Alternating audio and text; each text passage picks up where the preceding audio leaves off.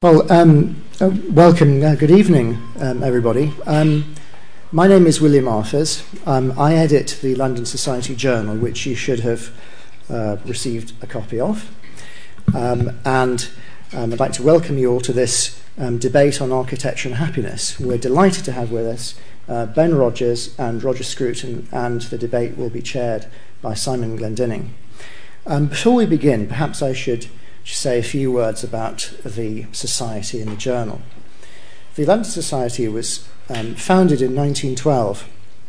It's a time when London was going through great architectural changes as a combination of a civic amenity society, an architectural preservation lobby, and an early example of an urban think tank. And through the years, the Society has contributed to debates about the planning of London. As always with the older organisations, need to go through periods of renewal and change to ensure that they remain relevant to society today. And if you are interested in the Society, please look at its website. You'll find a membership form towards the back of the journal. We would be very pleased, the Society is always pleased to welcome new members with new ideas who can maybe help in volunteering and helping organising events and maybe serving on the committee. So that's enough from me now. I'd like to hand over to our debaters. Well, good evening everybody and welcome to the LSE. I'm Simon Glendinning. I'm the director of the Forum for European Philosophy, and I'm delighted to be chairing this dialogue tonight on architecture and happiness with Ben Rogers and Roger Scruton. The last time Roger Scruton came to the LSE, I think, to talk at least for the Forum for European Philosophy, we were in a room which was meant to seat a little over 50 people, and we had this many people trying to get in. It was extraordinary, and I'm delighted that we've got rather more comfortable facilities today. What we're going to do tonight is give each of our guests an initial go on their own and uninterrupted, and Ben is going to make the first blow rather against the idea of an important or an overriding importance of happiness in considerations of architecture, and then Roger will get his chance at some sort of counter blow where he'll rather defend the idea of the importance of happiness, or at least defending its significance. And after they've had their first goes, I'm going to try to encourage them to engage in some dialogue of sorts, and then when that's been going, and perhaps will have been going for about an hour at that point, I'll open it up and with opportunities for you to ask questions and brief contributions of your own, and then finally give them the last word in the last few minutes. Okay, so first of all then, Ben Rogers, you're going to make your first contribution.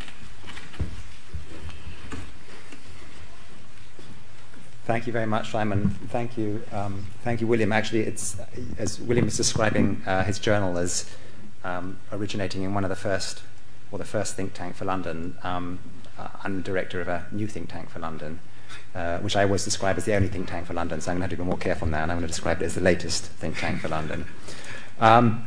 Right. Well, we've got the technology sorted out. We were struggling with our Mac technology, which was sort of ironic on the day that the news of Steve Jobs' death was announced. I was cursing the Mac, but then I'm now going to be more pious.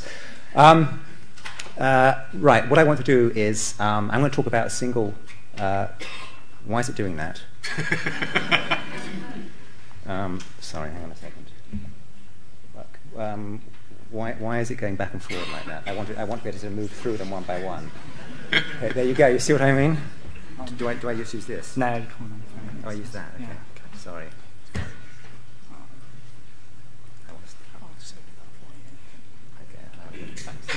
But I'm giving away.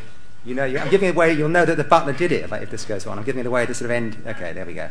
I'm going to talk about a single piece of architecture, which is this one here, and then just a few sort of reflections on the relationship between architecture and happiness, and why I think architects and designers would be ill-advised to spend too much time thinking about happiness. Can you all hear me? Yeah, okay, great.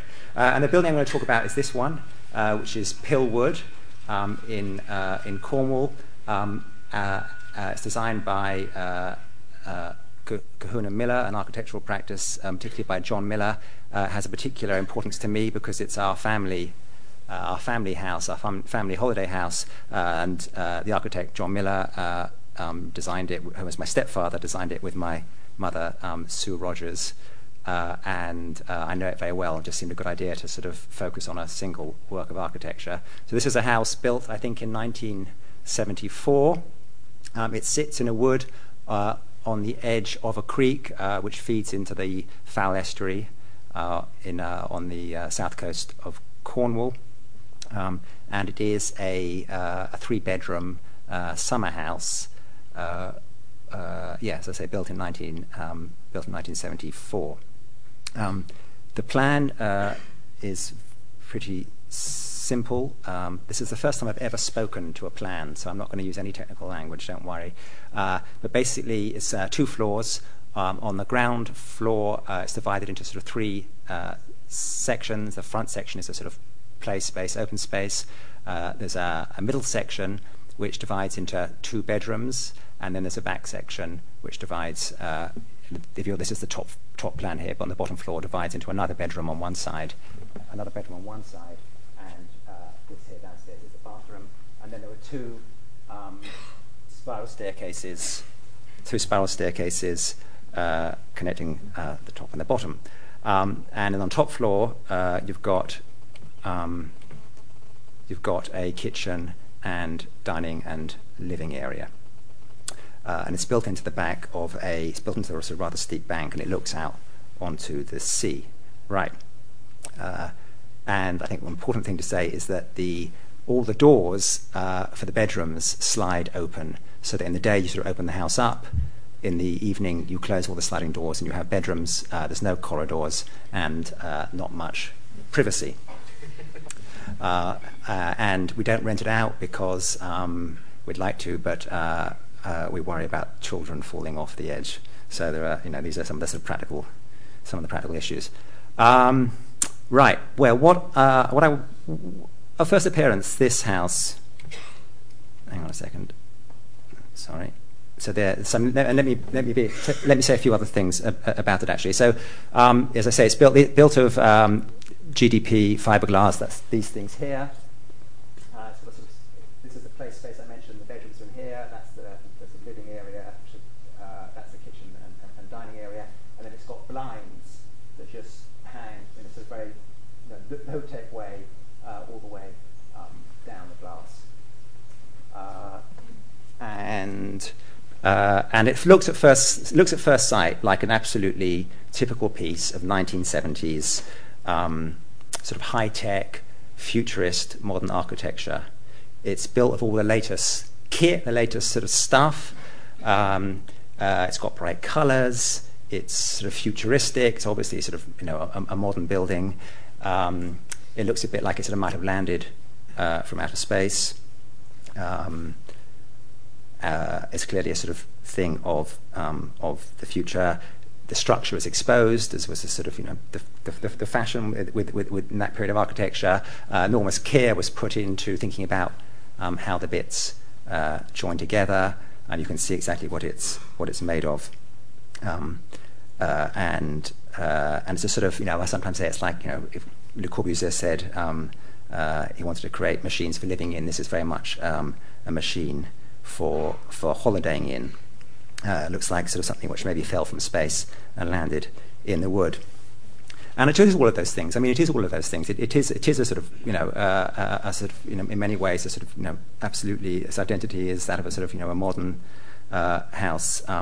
Very much a sort of product of the modern movement. But it's much more than that, it seems to me, which is what makes it actually a really interesting piece of architecture. It's full of echoes of different building types and different styles. It's actually very, very hard to sort of it has a sort of a number of sort of competing identities which it brings into play and which are actually never quite resolved.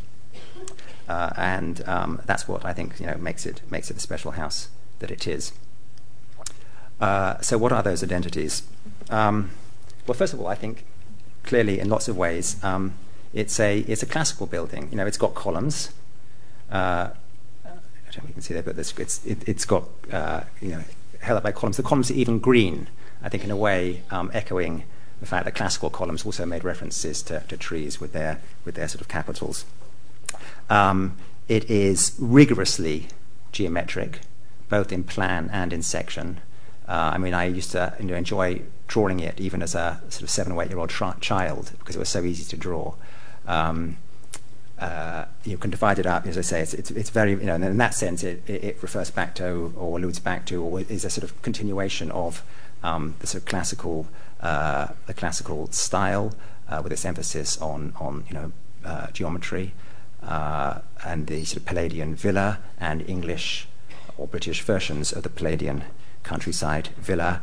It sort of stands rather distinct from the nature around it, which I think of as being, in a sort of classical feature. It's very sort of composed, self-contained. It's got a great view, as you saw quickly, of the creek. There's the sort of creek, but it doesn't look out onto the creek. It sort of sits facing forward. It doesn't, like a lot of modern houses try and orientate themselves towards the view. It's sort of more composed, more classical than that. So in that sense, I think lying there sometimes looking up, it is like being in a sort of a Pythagorean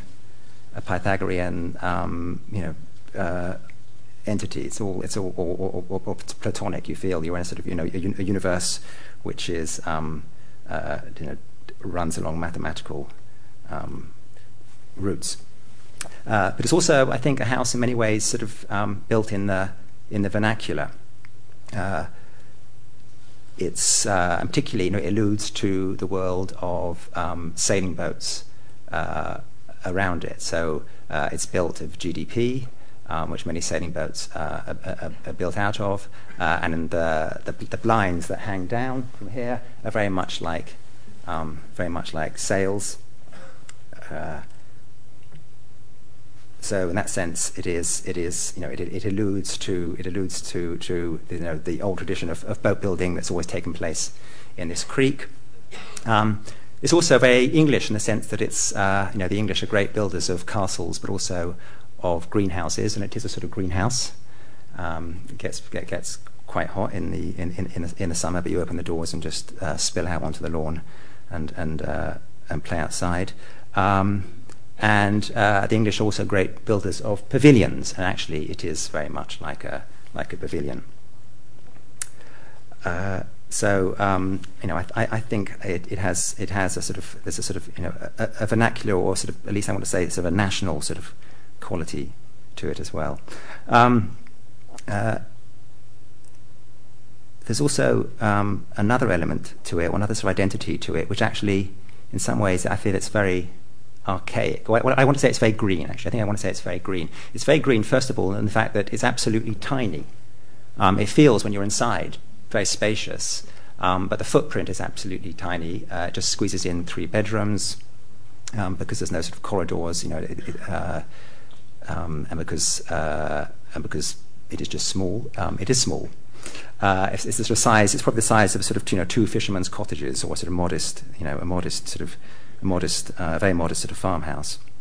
It's sort of nestled in the woods, and feels very much part of the woods. The floor, I don't know if you can see that here, but the floor is made of orange lino. The columns, as I said, are green for the trees and the growth, and the blinds are blue for the sky.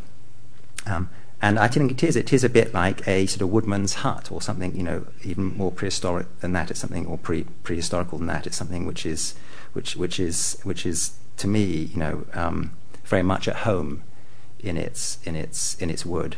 And it's important to me, and it's important to the architect, I think, that actually, unlike a lot of the newer developments along the creek, of which there have been quite a few, which are in many ways traditional with pitch roofs and the rest of it, you see them very clearly.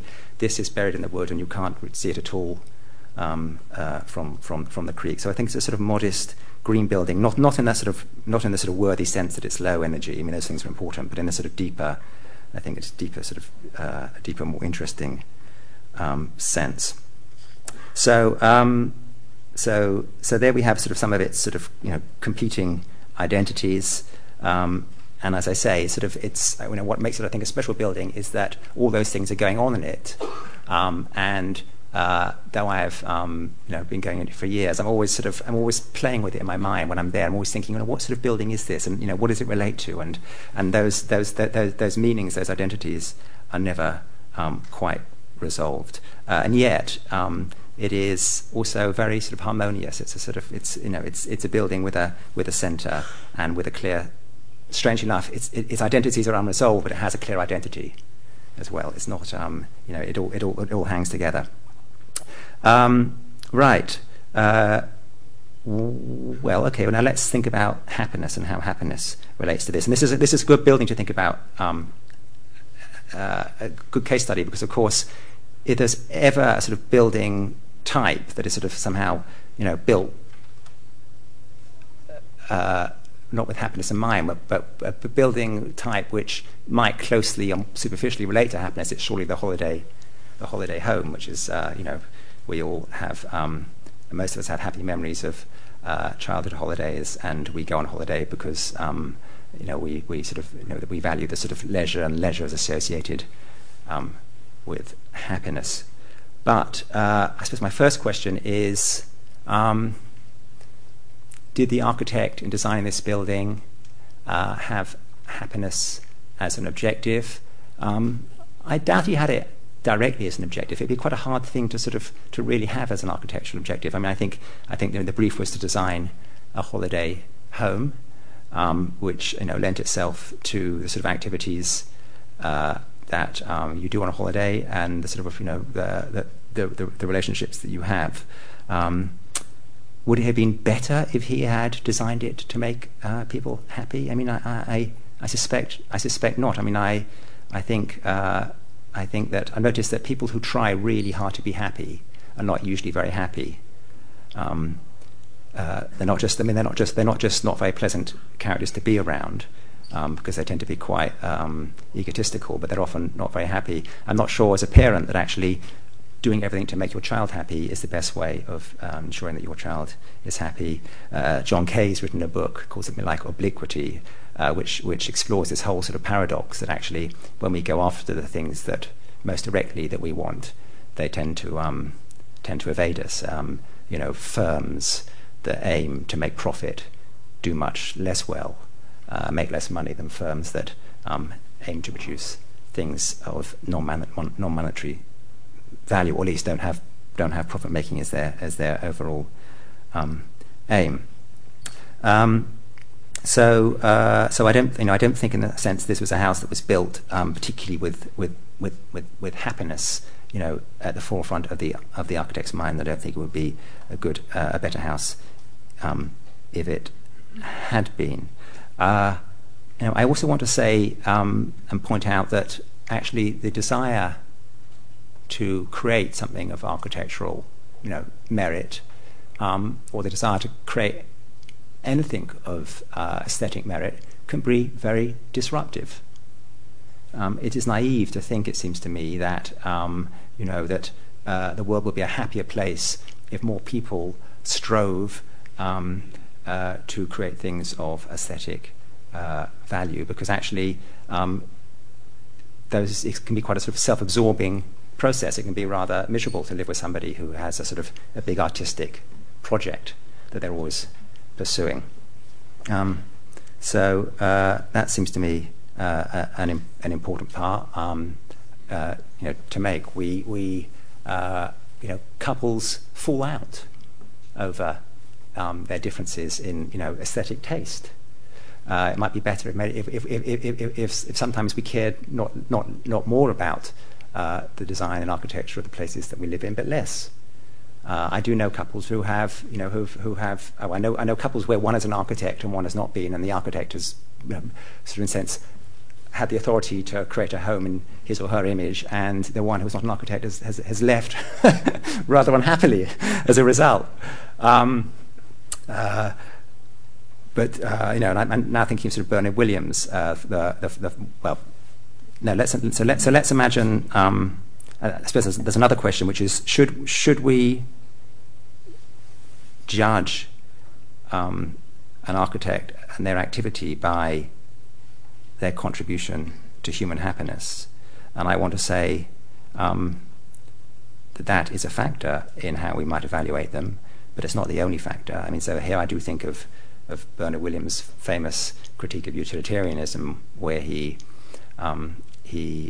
told the story of a young scientist who can't get a job anywhere else, and his family are poor and suffering, and he's offered a job working in the nuclear industry, but he has a sort of principled objection to the nuclear industry, and refuses to take the job, thereby causing additional suffering to his family, to his wife and children. And Bernard Williams' point in this is that, of course, the calculations about his family's happiness have a sort of pull on him, a hold on him. He has to take them into account. But there are other sort of values in life, and I think you could sort of play the same thing out with architecture. You could imagine, an architect who is the sort of breadwinner in the family, struggling to make an ends meet, is offered a job with a sort of rather unscrupulous and sort of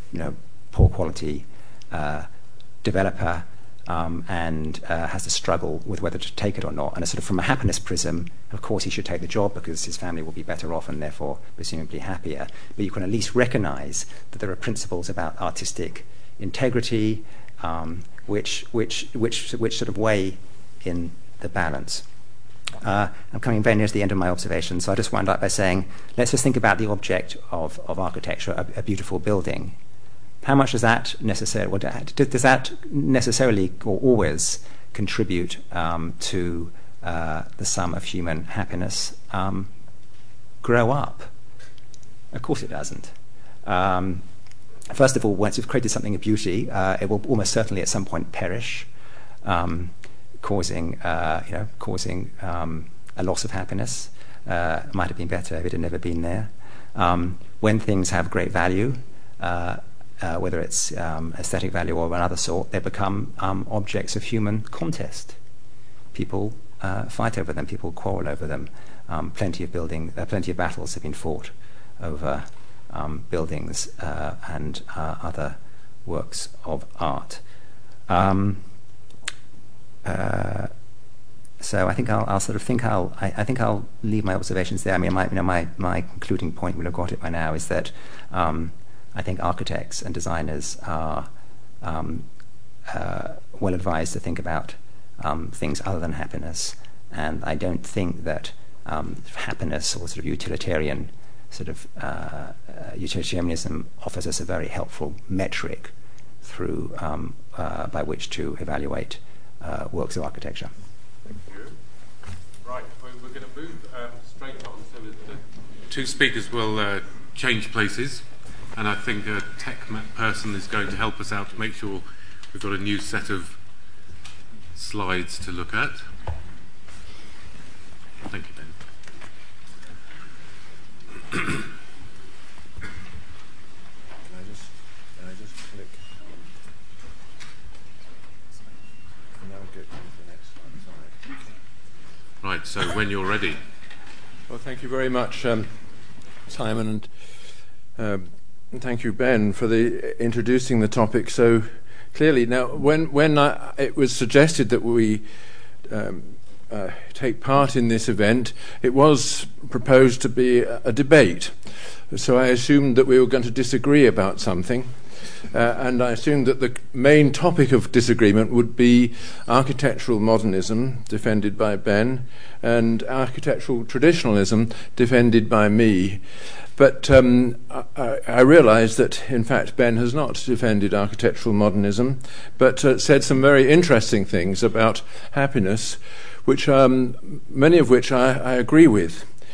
But I'm going to bravely, nevertheless, attempt to say something which could form a sort of disagreement with him in order to present in broad terms, my vision of architecture and why I think it just won't do to litter the countryside with houses like his. However attractive it is. Now, Ben rightly says that happiness is not an objective and shouldn't be an objective of architects. It's a point made down the ages by many philosophers that happiness comes only if you don't aim at it. Like friendship, if you aim too vigorously at friendship with someone, you'll be certain to put them off. And the same is true of happiness. Happiness comes through the fulfillment of other things. And it, of course, is not the same as pleasure, or even the satisfaction of pleasure. Pleasure locks you into the moment. Happiness, as we normally think of it, is something beyond the moment, representing a kind of contentedness of being. Even if we can't obtain it by aiming at it, however, it is something that we value and is a test of everything else. And I think we therefore always ought to keep it in mind as something which we human beings need, and the absence of which we suffer from. And the first point to make about happiness is that it is a social condition. We are completed by others.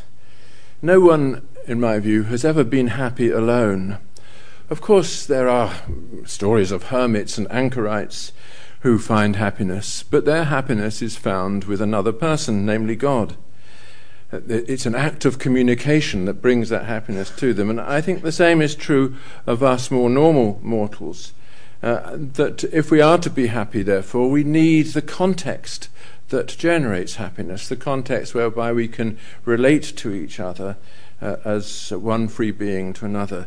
So if architecture is to minister to our happiness, it must, in the first instance, be an architecture of community. That's a point which I would like to make, and I think this is the only point that I really want to make, except to point out that Ben's house, pretty and attractive though it is a secluded house. It's not a house which in itself generates a community. It's a family house. And the real architecture of happiness, if there is to be such a thing, must be devoted to creating a shared home, a settlement. Now, Ben has rightly said that architecture is a vernacular art, or ought ordinarily to be so. That's to say, it's not like painting or music at least in our classical tradition, which aims at the great experience, the great transfiguring experience which you might change your life through a moment of meditation. Architecture is just there with us every day. We have very few great architects to rely upon to build it, but we have to build it anyway. Most people who build are without any special talent. What we require from them is the basic knowledge to get things right. And they're usually building in confined spaces, and the more they are building a settlement for all of us, the more confined the spaces will be. So the idea that the architect is setting out, like the composer of a string quartet, to produce the pure work of art which will transfigure the soul of all those who encounter it, is bound to be wrong. The ordinary architecture that we all come across every day is built by people as talentless as ourselves. Our main problem, therefore, is to ensure that they can nevertheless create the kind of environment in which we can all be contented. And I think that means that they must obey certain constraints, aesthetic constraints. Even if you are untalented and not a great artist, you still have an idea of what aesthetic constraints are. You yourself employ them every day and every moment of the day. in your manners towards each other, in how you dress, in how you behave at table, in how you arrange your room, how you shuffle things about on your desk. We're all aware of the fact that aesthetic constraints impinge upon our lives in every possible way, and they do so precisely because we are social beings who want to look right to others and do things in a way that others will feel at home with. This means that architectural dreamers who have great visions are a potential menace. And the greatest of them all, those menaces, is Le Corbusier, whose first dream was to demolish Paris. When he found that was not to everybody's satisfaction, he applied to demolish Algiers instead. That too didn't get consent, although he worked very hard on it when he was in charge of architecture in the Vichy government in the war. Finally, he was let loose on the innocent, non-existent town of Chandigarh in India, producing this, which has never been a home to anyone, and stands a collection of concrete buildings in the middle of a place where the climate couldn't possibly be encountered with any such machinery. This is a machine for dying in. Now, so the ruling principle, therefore, it seems to me, for a vernacular architect, should be the principle of home building. He is an ordinary person, let's assume, building a home, but not a home for me or for you, but for us. There is contained within this a social reference, and that means that the buildings must fit their surroundings, and also they must last. That means they have to survive their loss of use. Ben's house, very pretty though it is, I wonder really whether it could change to being a church or a warehouse or a workshop or a concert hall. Maybe it could. But surviving loss of use is one of the most important features of great architecture. Santa Sofia in Istanbul has started life as a church, became a barracks, then a stable, and then a market, ended up then a school, and ended up as a mosque. And why did it survive? Because of its beauty, because people wanted it to survive.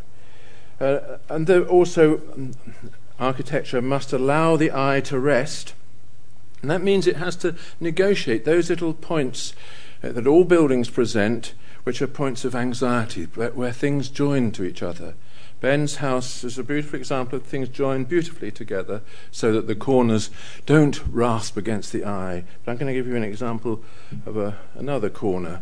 This is from a building in Reading, made out of standard prefabricated modernist parts, and there is the typical corner, which has accumulated junk of an indescribable vulgarity over the years, and nobody can let his eye rest upon this corner. And of course, if you look at it, how that corner came about, it was, as it were, deposited by the indifference to life of the materials used to create it.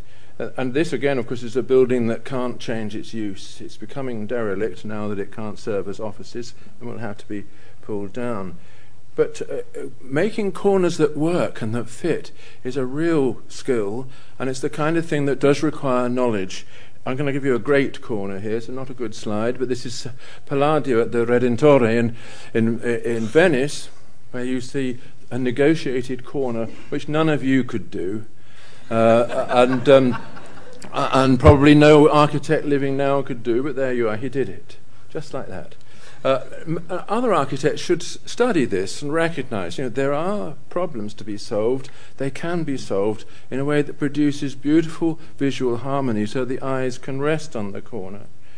Here's a simple building in New York where you see this is a terrible use of classical orders against all the rules, made out of tin. But the corner is nice. Your eyes can rest on it. It doesn't jab into you. No junk accumulates there. And you won't be surprised to learn that this building, although relatively modern, from the early part of the 20th century, has not only survived, but changed its use time and time again. Residential, offices, workshops, industrial things, studios, and so on, and is now, of course, the subject of a preservation order. So it will, purely because people like it. Now, so that's an example of a vernacular building which is of no beauty, but nevertheless does convey knowledge of how to get round corners, at least. But against that kind of architecture, it seems to me we've inherited an architecture of unhappiness in our time, which has come in large part because functionalism has taken over our way of thinking about architecture. Buildings are designed for a specific function, usually at a drawing board, so that the ground plan becomes all important, ignoring the fact that this function is as mortal as the person who's ordered it. And so we're surrounded now by transparently mortal buildings, like the one I showed you from Reading. And it means that because of the tyranny of the ground plan, all buildings, or not all but most, are designed as a series of horizontal slabs. This is the modernist vernacular. Of course, great modern architects wouldn't conceive of doing things that way, but it's, as Ben said, it's the ordinary vernacular we have to think about. And here's an example of what happens when you build out of horizontal slabs. A bit more of Reading. I'm obsessed with Reading because nowhere in human history is so much ugliness accumulated in such a small space. As you see, this is all abandoned because it can't change its use. But it also can't be torn down without great expense and great danger. So it stands there in the centre of the town. And you might contrast this, which is obvious junk, with an ordinary Italian hilltop town. This is, just thrown together with pan-tiled roofs and buildings propped against each other. But the most important point of difference between them is that this is all designed on the vertical and not on the horizontal. Things standing next to each other, the windows taking a vertical posture, so that you feel that these buildings are related to you in a humane way. Of course, one cause of that is represented in the central building, namely that the town was built by people who still believed in their God. Now, however, since the taking over of architecture by the horizontal ground plan, we have seen the loss of the street. And here is an example from Oxford of buildings dumped along a street, sticking out into it in every possible angle, and destroying any possible line of connection between them. These are a collection of laboratories, again, not going to change their use. And I think one should contrast this with the ordinary old-fashioned street. This is from Whitby in Yorkshire, an old fishing town, where this is a street built over something like 150 years out of the bits and pieces available at the local builder's merchant. These are ready-made windows, ready cast bricks, and so on, and built according to remnants of the classical tradition, string courses joining the houses, doors which are moulded according to the Georgian patterns, and so on. And this is pattern book vernacular, of no great merit, but it conforms exactly to what I think Ben was seeking from the vernacular architecture, that it isn't a pretentious thing, it isn't claiming any attention to itself, it is simply home. And isn't that really what you want a vernacular architecture to be? And again, you take any building in this street and you'll find that it will have changed its use 4 or 5 times since it was built.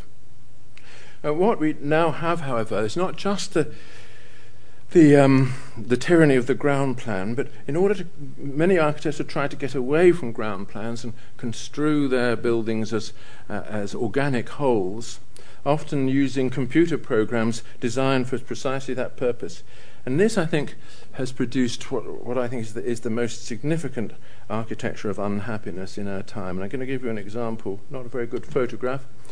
This is Cooper Square in New York by Morphosis. recently profiled by the Royal Society of Arts as something, as a firm to be noticed. Now, you notice that certainly you can't avoid noticing it. Its defiance of any of the surrounding urban values is manifest, but it's there in the street like a gadget thrown out from the kitchen, and that's past its use. There's no other use it can have than the ceremonial use for which it was designed. And you notice that you have to, that in order to clean the windows, you have to block the street anyway.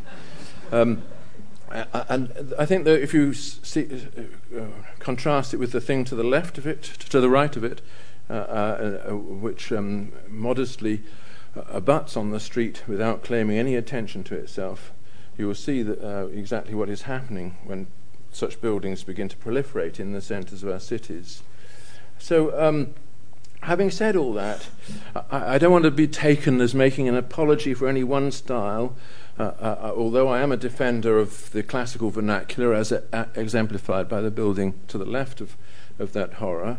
I think it is perfectly possible for something new to emerge that will satisfy the demands that I'm making. But let me, a style that's available to the talentless. But here I wanted to contrast, nevertheless, the old style, the Georgian vernacular, on the right, with the new postmodern vernacular on the left. This is Bristol. And I think you will see a radical difference between these two. That the one on the right is constructed out of verticals, that on the left out of horizontals. The ground plan dominates in the thing on the left. It doesn't make any obvious contact with the street. It doesn't touch the ground. It floats above it. It doesn't have any clear relation to the sky either. It just has no matching parts and therefore no posture, whereas the Georgian on the right is all the parts match and stand side by side in a disciplined way. And again, there's the great problem of changes of use. This, the one on the left is the back of a great shopping mall, and that's what it will be until it's pulled down.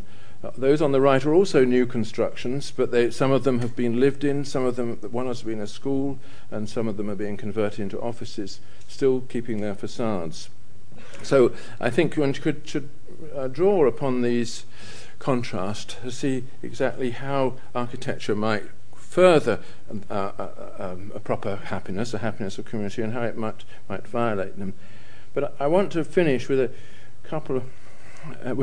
another thought, which is about happiness. Happiness is not just, as I've said, it's not just pleasure. It's not a momentary thing. It involves a contentedness and fulfillment of the life as a whole. And we are mortal beings for whom death is a very important fact. And incorporating death into our life is also a part of happiness. To live in fear of death is a paradigm of anxiety. And we need an architecture which both reminds us of death and accommodates it and shows it to us as something that we can incorporate into our plans. And this means that every now and then architecture has to be serious, in particular when dealing with death.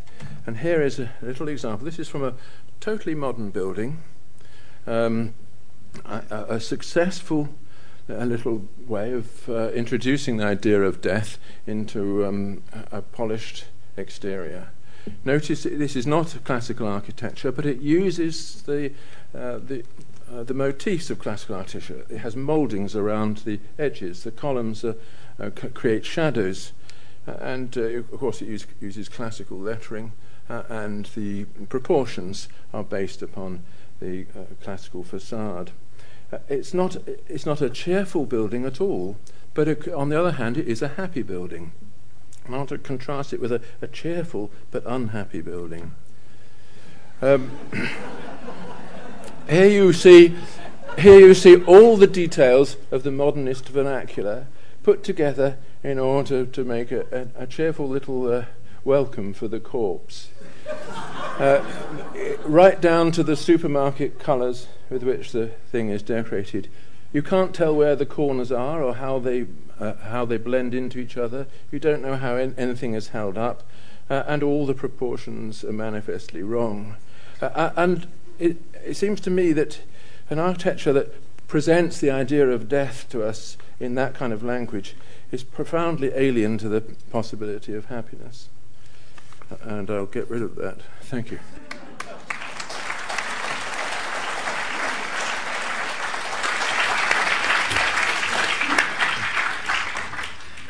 Now, there was a point on which you both rather rapidly agreed, I think, which is an objection to the idea of happiness as an objective. The thought that you might, as it were, deliberately build something in order to make people happy or to make oneself happy. Perhaps we could start off with, nevertheless, Roger, how you see happiness as nevertheless an end of a certain kind. How do we think of it when it's not an objective but nevertheless an end? I think that's a very good question, and I don't think it's an easy question to answer. I think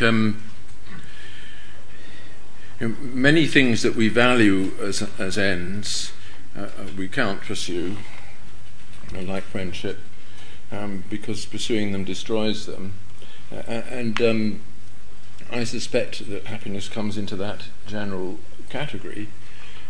But if somebody says at the end of his life, I've had a happy life, you feel much better than if he says, I've had an unhappy life. You feel that something has happened that should have happened. And there may be no formula for pursuing a happy life.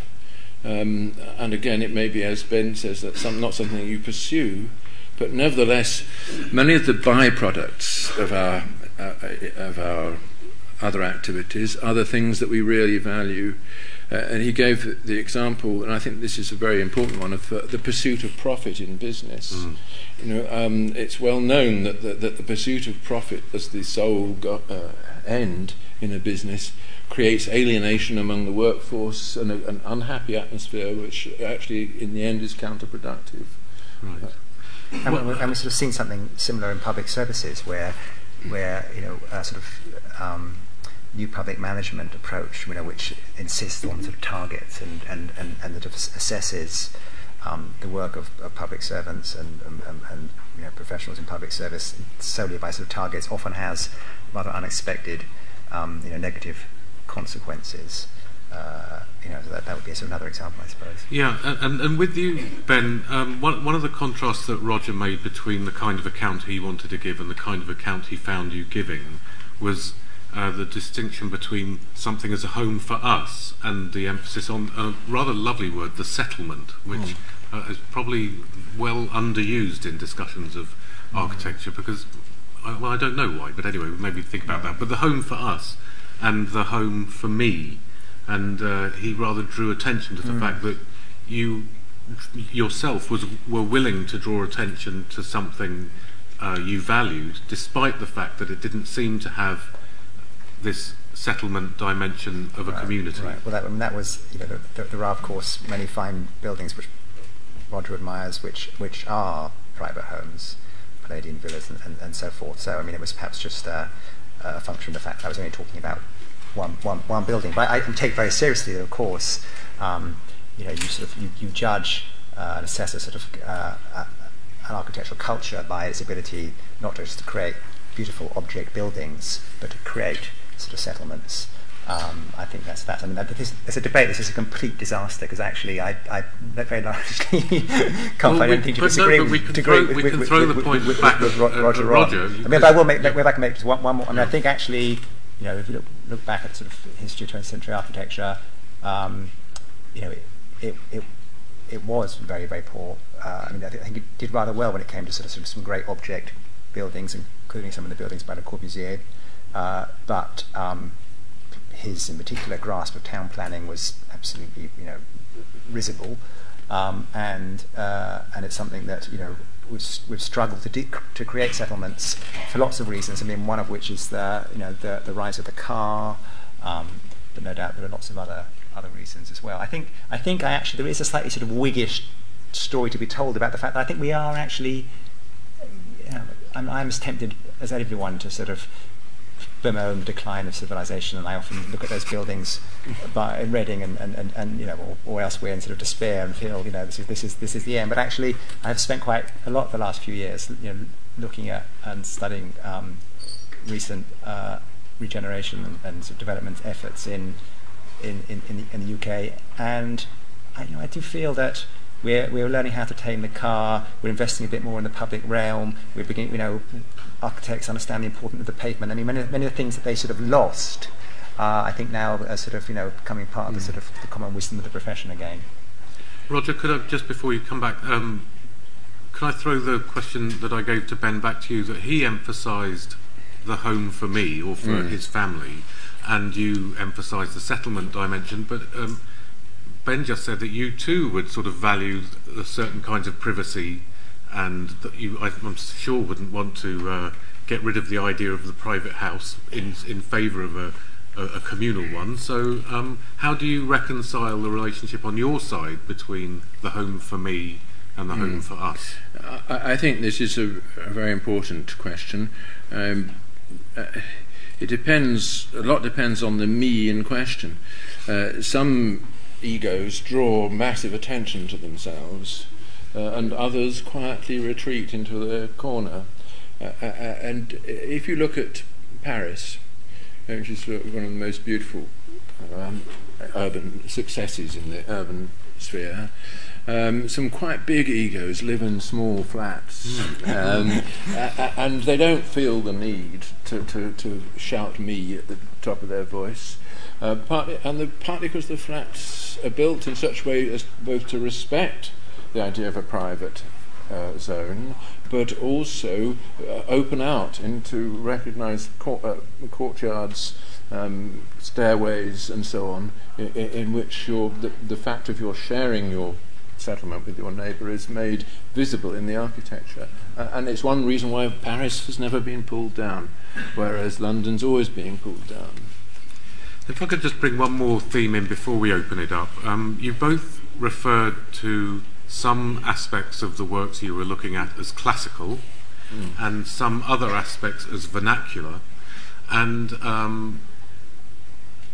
I wondered where you put the balance between those things, how you understand the importance of a classical vernacular, or as you were emphasising, a vernacular which was in conversation with the immediate surroundings. So Ben, maybe you first. Well, I think of a sort of classical architecture as sort of aspiring to a sort of universal sort of language, and referring back and being aware of the sort of that tradition which is classical, which stems from ancient Greece, and the vernacular is something built in a local idiom out of local materials. I mean that to me, but clearly it's a sort of very rough and ready distinction. Yes.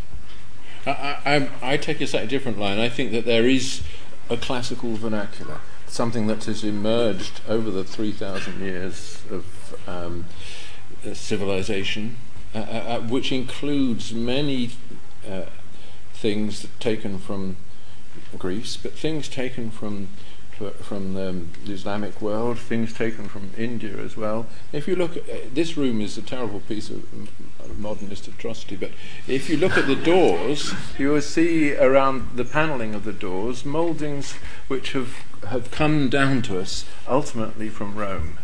And the ordinary modest builder who was given charge of the doors, he wouldn't have done anything different, because that was what he'd been taught to do, and they are the only bits of the room that you wouldn't want to chop up.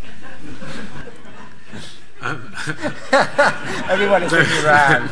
I was just wondering whether we were in Reading.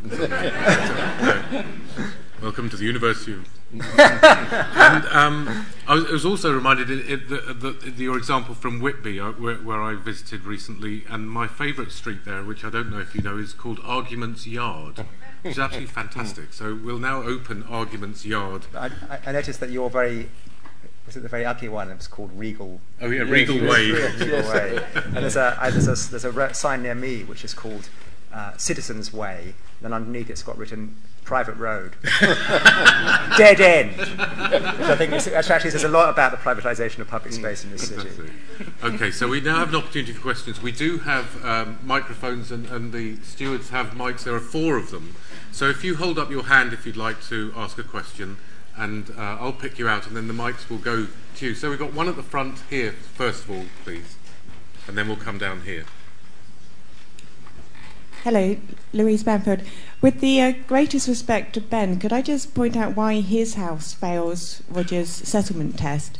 Because it has the luxury of being built in secluded surroundings where privacy isn't an issue. So, of course, the windows can do whatever they like because there's no one overlooking. So just gently asking him if a house for a family or whatever was going to pass the settlement test where there wasn't the luxury of space and seclusion, then perhaps other factors and principles would come in. And just for those of us, without wanting to sound begrudging, for those of us who live in a shoebox where the floor shakes because of the noise from our downstairs neighbours, perhaps other factors come into play when one's living in a city, in an urban setting. Can you comment on that? Yes. Well, I certainly don't want to live in a glass box in the centre of the city. I think actually glass can be a very sort of cold and unfriendly material. I'll only say that house is now shared between 10 adults and sort of 25 children. So it's it doesn't belong to me only. Okay, we have a question down here. Yeah. Yes.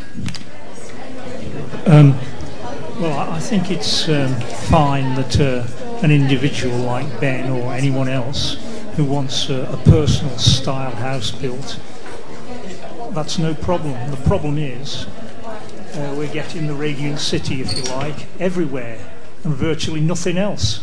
The radial city? Corbusier's. Right. And well, even worse monstrosities than that, like Roger points out. And this is the problem. I mean, eventually there won't be anything else but that, right. Because they're building so fast, and this style has taken over. Although part in answer to that, in part of Roger's argument was that those buildings don't get more than one kind of use, and so they have a kind of shelf life that means that they won't be there and lasting forever and ever. Yeah, but it's very expensive to demolish a building and then build another one.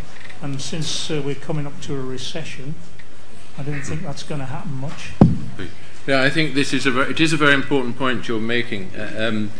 Even if these buildings do have, they are often planned to last only 20 years.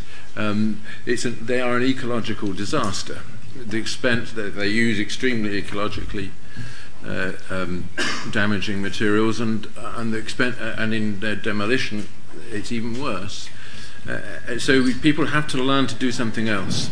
That's why we're talking about this, because I'm sure everyone in this room recognises that mistakes have been made.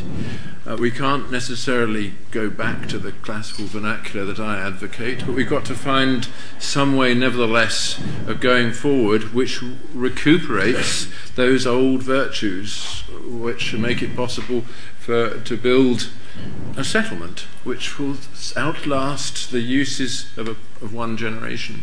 Now, Roger, you've used the word again now. I'm going to have to push you on it. I like people who write about places where people live find words that they're congenial to their own way of thinking, their sensibility with respect to that.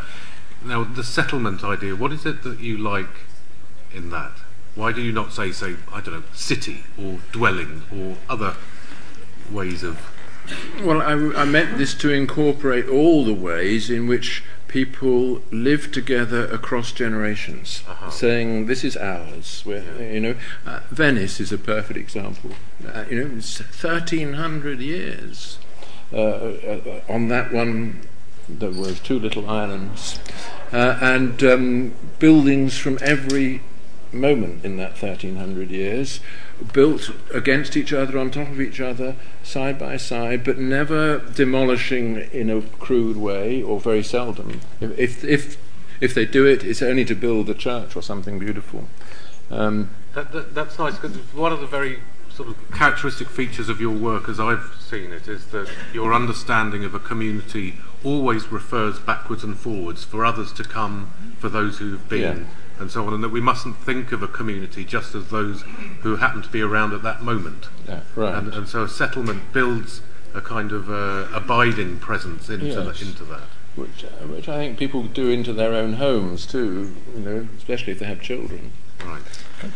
I was just sort of challenge the link there you made between sort of bad development and sort of a modernism, because there's lots of bad development going on all over the country. There's no doubt about that, and we are shockingly. I actually think we are shockingly sort of unangry about it. I always cite. I don't sleep about it.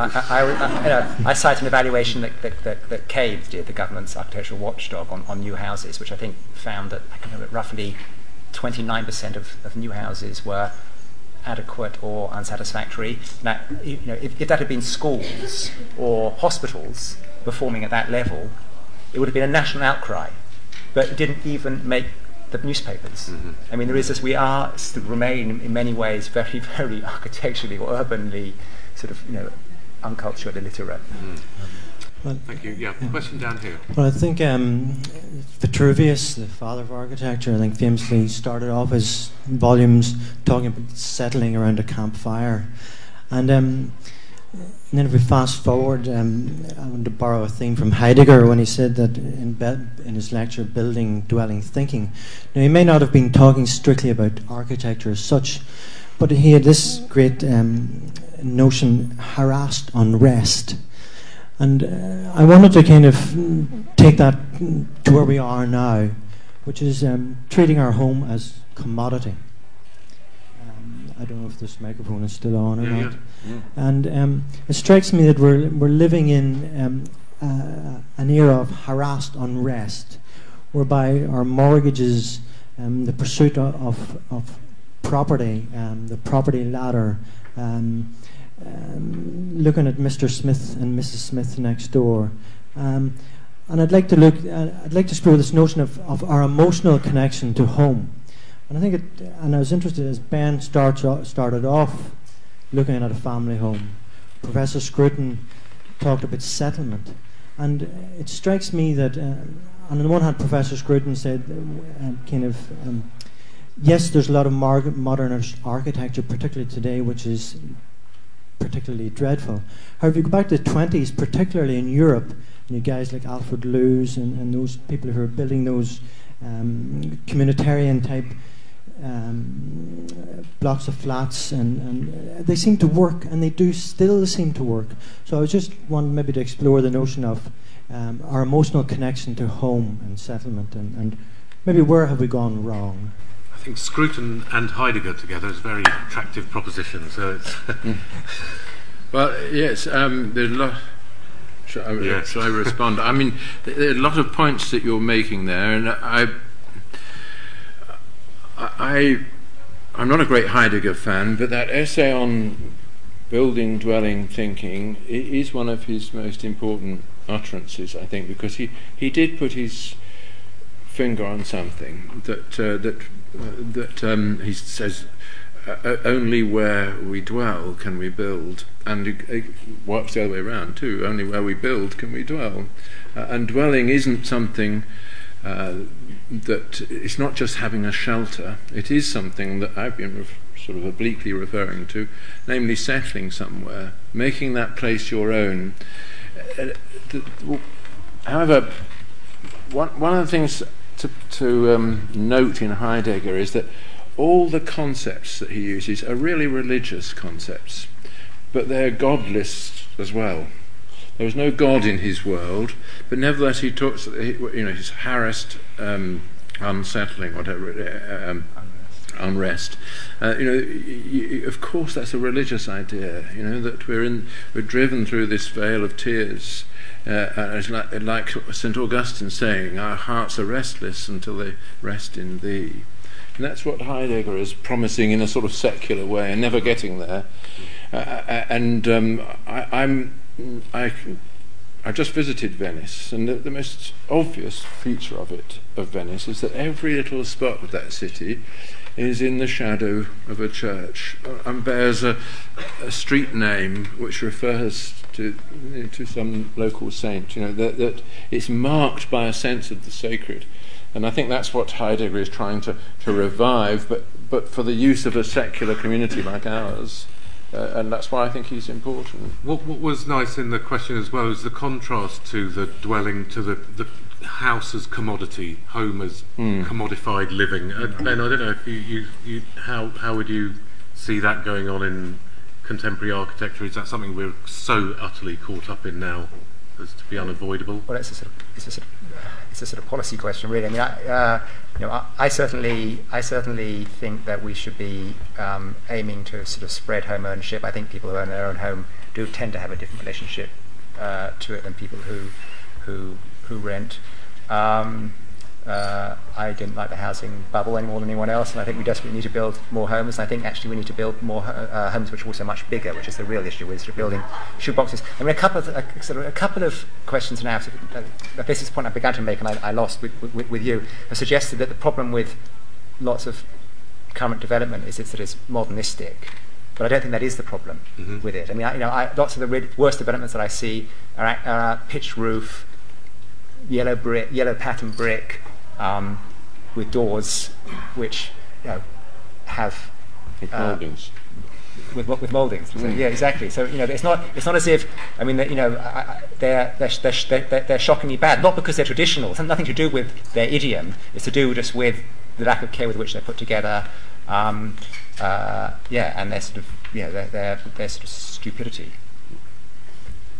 Right, we've got lots of questions coming. We've got one here and then one up there, and then I'll have a look again, but I can see quite a few down here. There's one here. So, yeah, please.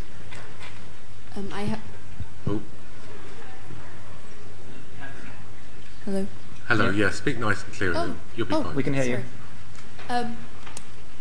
First of all, I just want to point out, I've recently read a book on sort of the Victorian home, and there was a good point made in that, which I think is relevant to here, that sort of all of the menaces that didn't work from the past were torn down in the past. So what's left for us are the things that survived, and now we're left with our own modern menaces, right? So it's not the tenements of Victorian London were probably the most awful, unhappy architecture, and I'm sure they looked very classical, but they were rubbish, right? So anyway, but my question, I guess, is the first thing that strikes me when I think of happiness in architecture is what I see as failures of the unhappiest architecture of all, which is lots of London's council estates.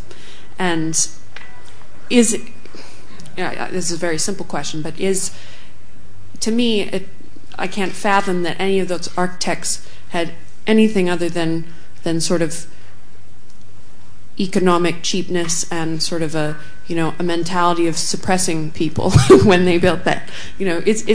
If you could build architecture for social social living with happiness in mind, would that maybe free you from sort of some, I don't know, would that have helped? I think that's a really good point, because Ben, you were saying you shouldn't build with happiness in mind, and Roger too was saying it shouldn't be an objective. But here we have things where what seems in mind runs right against happiness as an end, at least. Right. But maybe there'll be other considerations that would be better guides. I mean, safety, neighbourliness, things which are sort of more, designing for sort of civility and interaction, designing for families and places where children can play safely. These are sort of much more sort of concrete ideas. I wish it was sort of true in a way. It would be more easy. I think it'd be less disturbing if it was the case that people who designed those developments were all simply sort of cynical or money-minded, or though actually they were sort of inspired partly by genuine and sort of, but now fantastically naive ideas that people would sort of flourish if they were living up in the sky, and that they would sort of befriend each other along these corridors in the sky. I think that's right, that there are utopian ideas belonging to that. Roger Pepper. Yes, I think one should never forget that the Bauhaus under Gropius and Hannes Meyer was conceived itself as a Leninist organisation. It was part of the great socialist experiment, and it was building, its projects were to build something for the working class which would, as it were, have the identity of the working class imprinted on it. It is utopian thinking, a typical middle class way of thinking about the proles. They can be put in a box like that, and then they'll be out of the way. And we can dictate, to them their rations and their working hours and all the other things that have been laid down in the Bible. We've got somebody actually who disagrees with that particular point. So no, wait for the mic if you don't mind. I'll interrupt my order just to give you an opportunity to respond. I think that is utter rubbish, really, what you just said. Sorry to say it in that particular way. Not the point rubbish. here is half of it was rubbish. The point here is that a lot of that architecture is a form of criticism on what preceded it. So the Bauhaus architects were reacting against exactly the Victorian slums. They wanted to open up those homes. That they were imperfect is a completely different story. But I think if you want to historicize this problem of happiness and architecture, then we have to think about the things that these people reacted to. See it in their historical context, and not as a kind of totalitarian attempt to control people. However, that was a good point, but my father was brought up in a Victorian slum, Ancoats in Manchester, and it was all cleared away without asking the consent of the residents, who were pushed into little tower blocks and dwindled into unhappiness. And he's never forgiven. He never lost his socialist convictions, alas, as a result of this. But he's never forgiven the Manchester Council for taking on these Bauhaus ideas. And let's face it, the estates that people like Gropius planned and built have been pulled down for the most part because they were unlivable. And the American housing estate, construed on the same model, has suffered the same fate. Okay, we've got loads more questions. If we can come in here, and then we've got two up there, one there and then one there. My question's for Roger Scruton.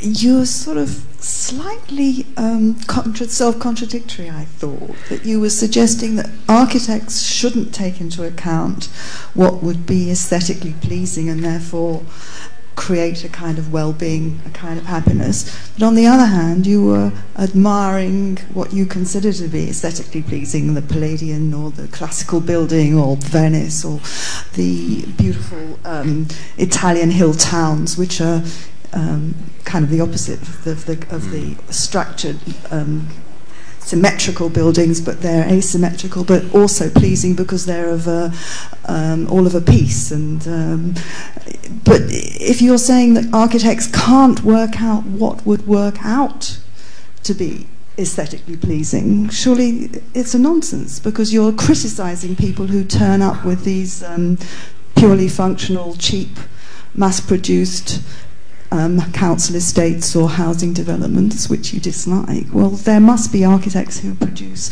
other plans which are more aesthetically pleasing. Obviously, they're more expensive. We know they're more expensive. But surely people can try and make something which is more to your taste, if you were thinking of buying somewhere.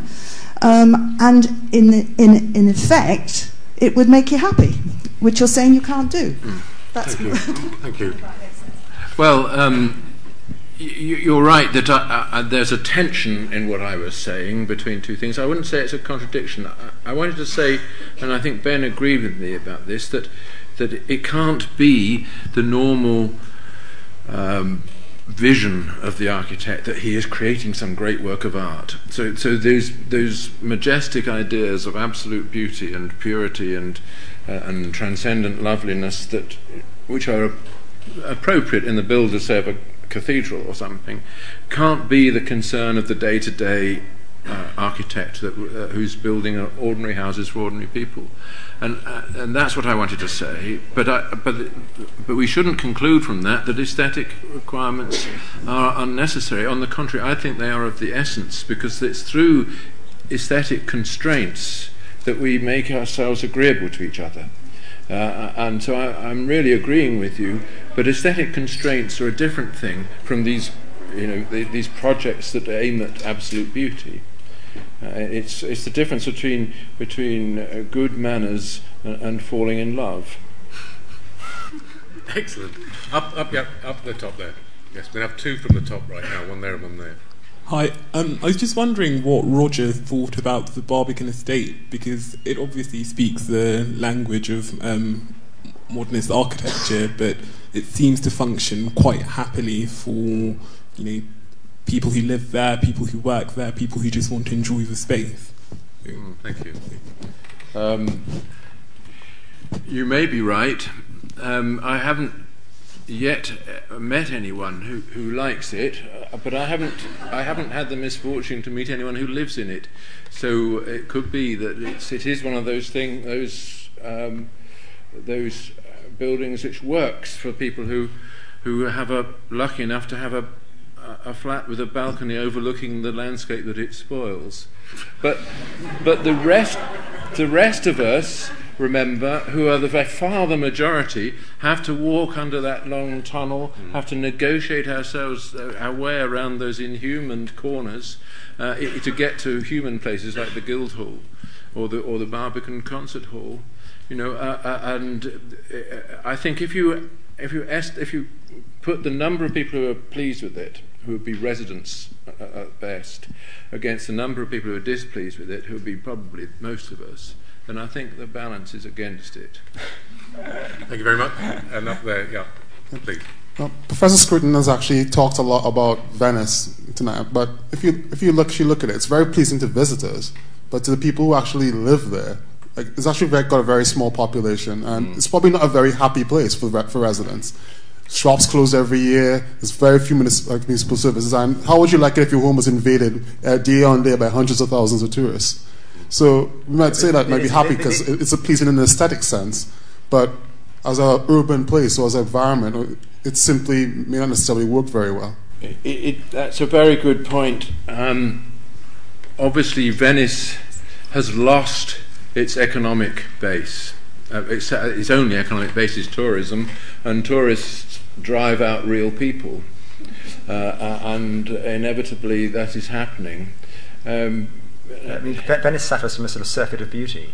I mean, it is the down. It is. I was saying that you can have. There's no necessary link between great architectural merit and other things going well. And in some ways, Venice is a little illustration of that. Very good. Yeah. Okay, we've got a question in the middle there. Yeah. I feel like the crux of the issue is one of scale, and the word that came up earlier of monstrosity speaks to that. I feel the idea of a settlement can come as an emergent reality from a self-organizing system, and if you build at an individual scale, much as we can learn much from ants. So if we build thinking of the individual rather than town planning, rather than a imposition of an ordered system, we will achieve far more. Actually, do you think you could say something about planning today? I mean, there was this sort of regime of town planning which had its day in a way. It did have its day. It certainly, lots of town planning schools were closed in the 1980s. It's undergoing something of a sort of renaissance, which is a very, very good thing, I think. But is it? The problem about town planning was that it was rather too closely allied to transport planning back in the day. That's right. And they saw their job largely as to sort of facilitate the movement of cars around cities. And I think we're sort of, I hope, slightly beyond that. Though it's always a battle. But just to go back to what I said, I do think there's sort of been build up of sort of, we understand much more actually about the environments which, foster crime, or we understand about how you foster civility amongst people. I mean, the crucial thing actually to make for a successful settlement, it seems to me, is that you have a sort of gradation of private space, semi-private space, sort of semi-public space, sort of public space. Something which sort of modernists were very, very bad at understanding. Everything was always completely sort of public, or private. And I can see developments, I mean, they're still probably the exception rather than the rule, but you do see many more developments which do offer communal gardens, which then open up onto a sort of park which the public at large has access to. We want to sort of keep and build on those sorts of practices. It's quite hard to do at a time of cuts. Local authorities, the first thing that local authorities cut is all these public realm professions, public realm investment. The point about scale, though, I think it is very important that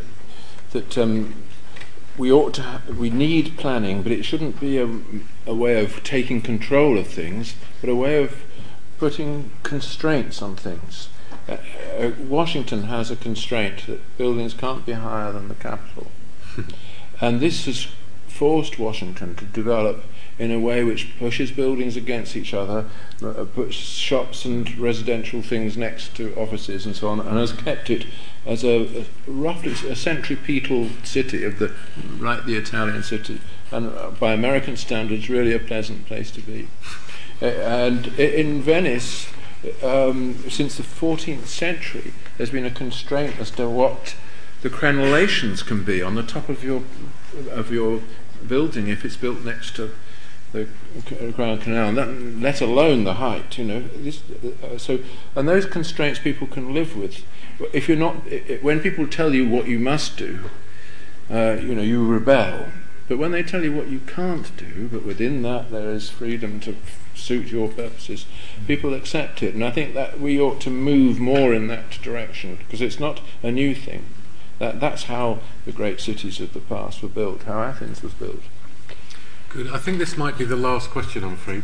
Here we are. The point you just made was actually what Microphone.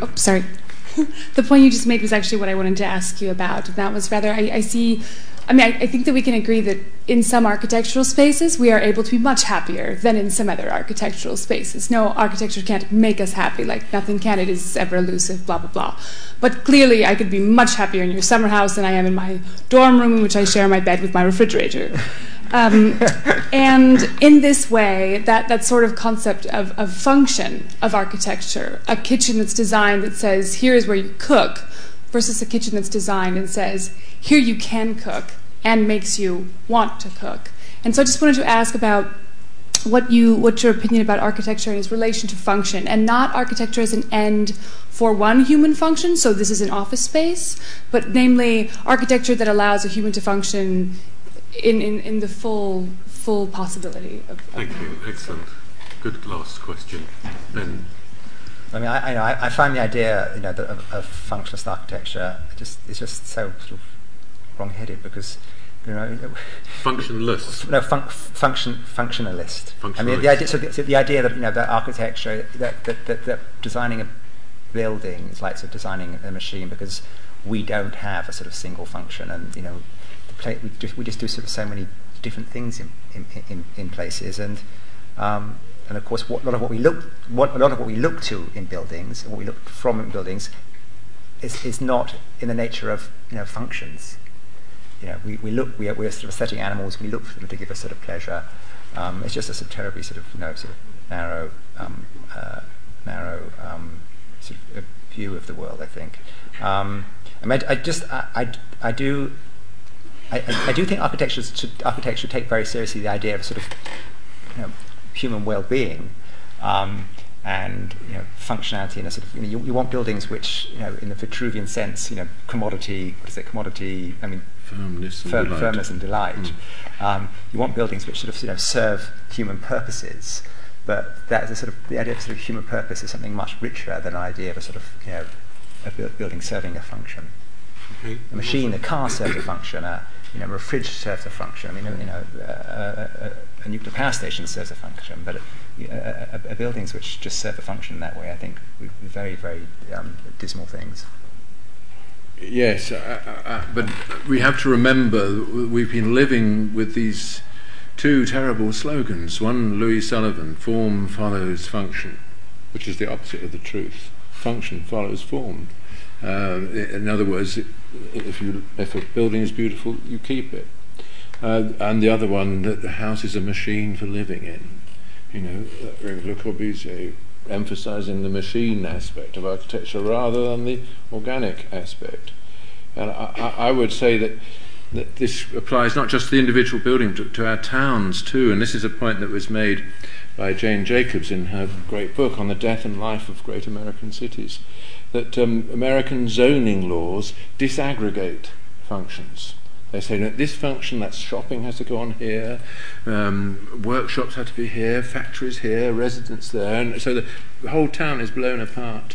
And going back to Venice again, it may be true that it's losing its population, but it's still the case that in every building someone is taking a motor car to pieces, another person is shouting at his wife, another person is offering herself as an alternative to the wife, and another person is opening a bar, and so on. The functions have all come together in a whole, and I think that is something that we must remember. That is what successful planning is. Right. Well, we have, I'm afraid, come to the end of our time, and although we're not in argument's yard, and I don't think we've really had an argument, but it's been a really, really interesting discussion. I think we should thank our speakers warmly. Thank you very much.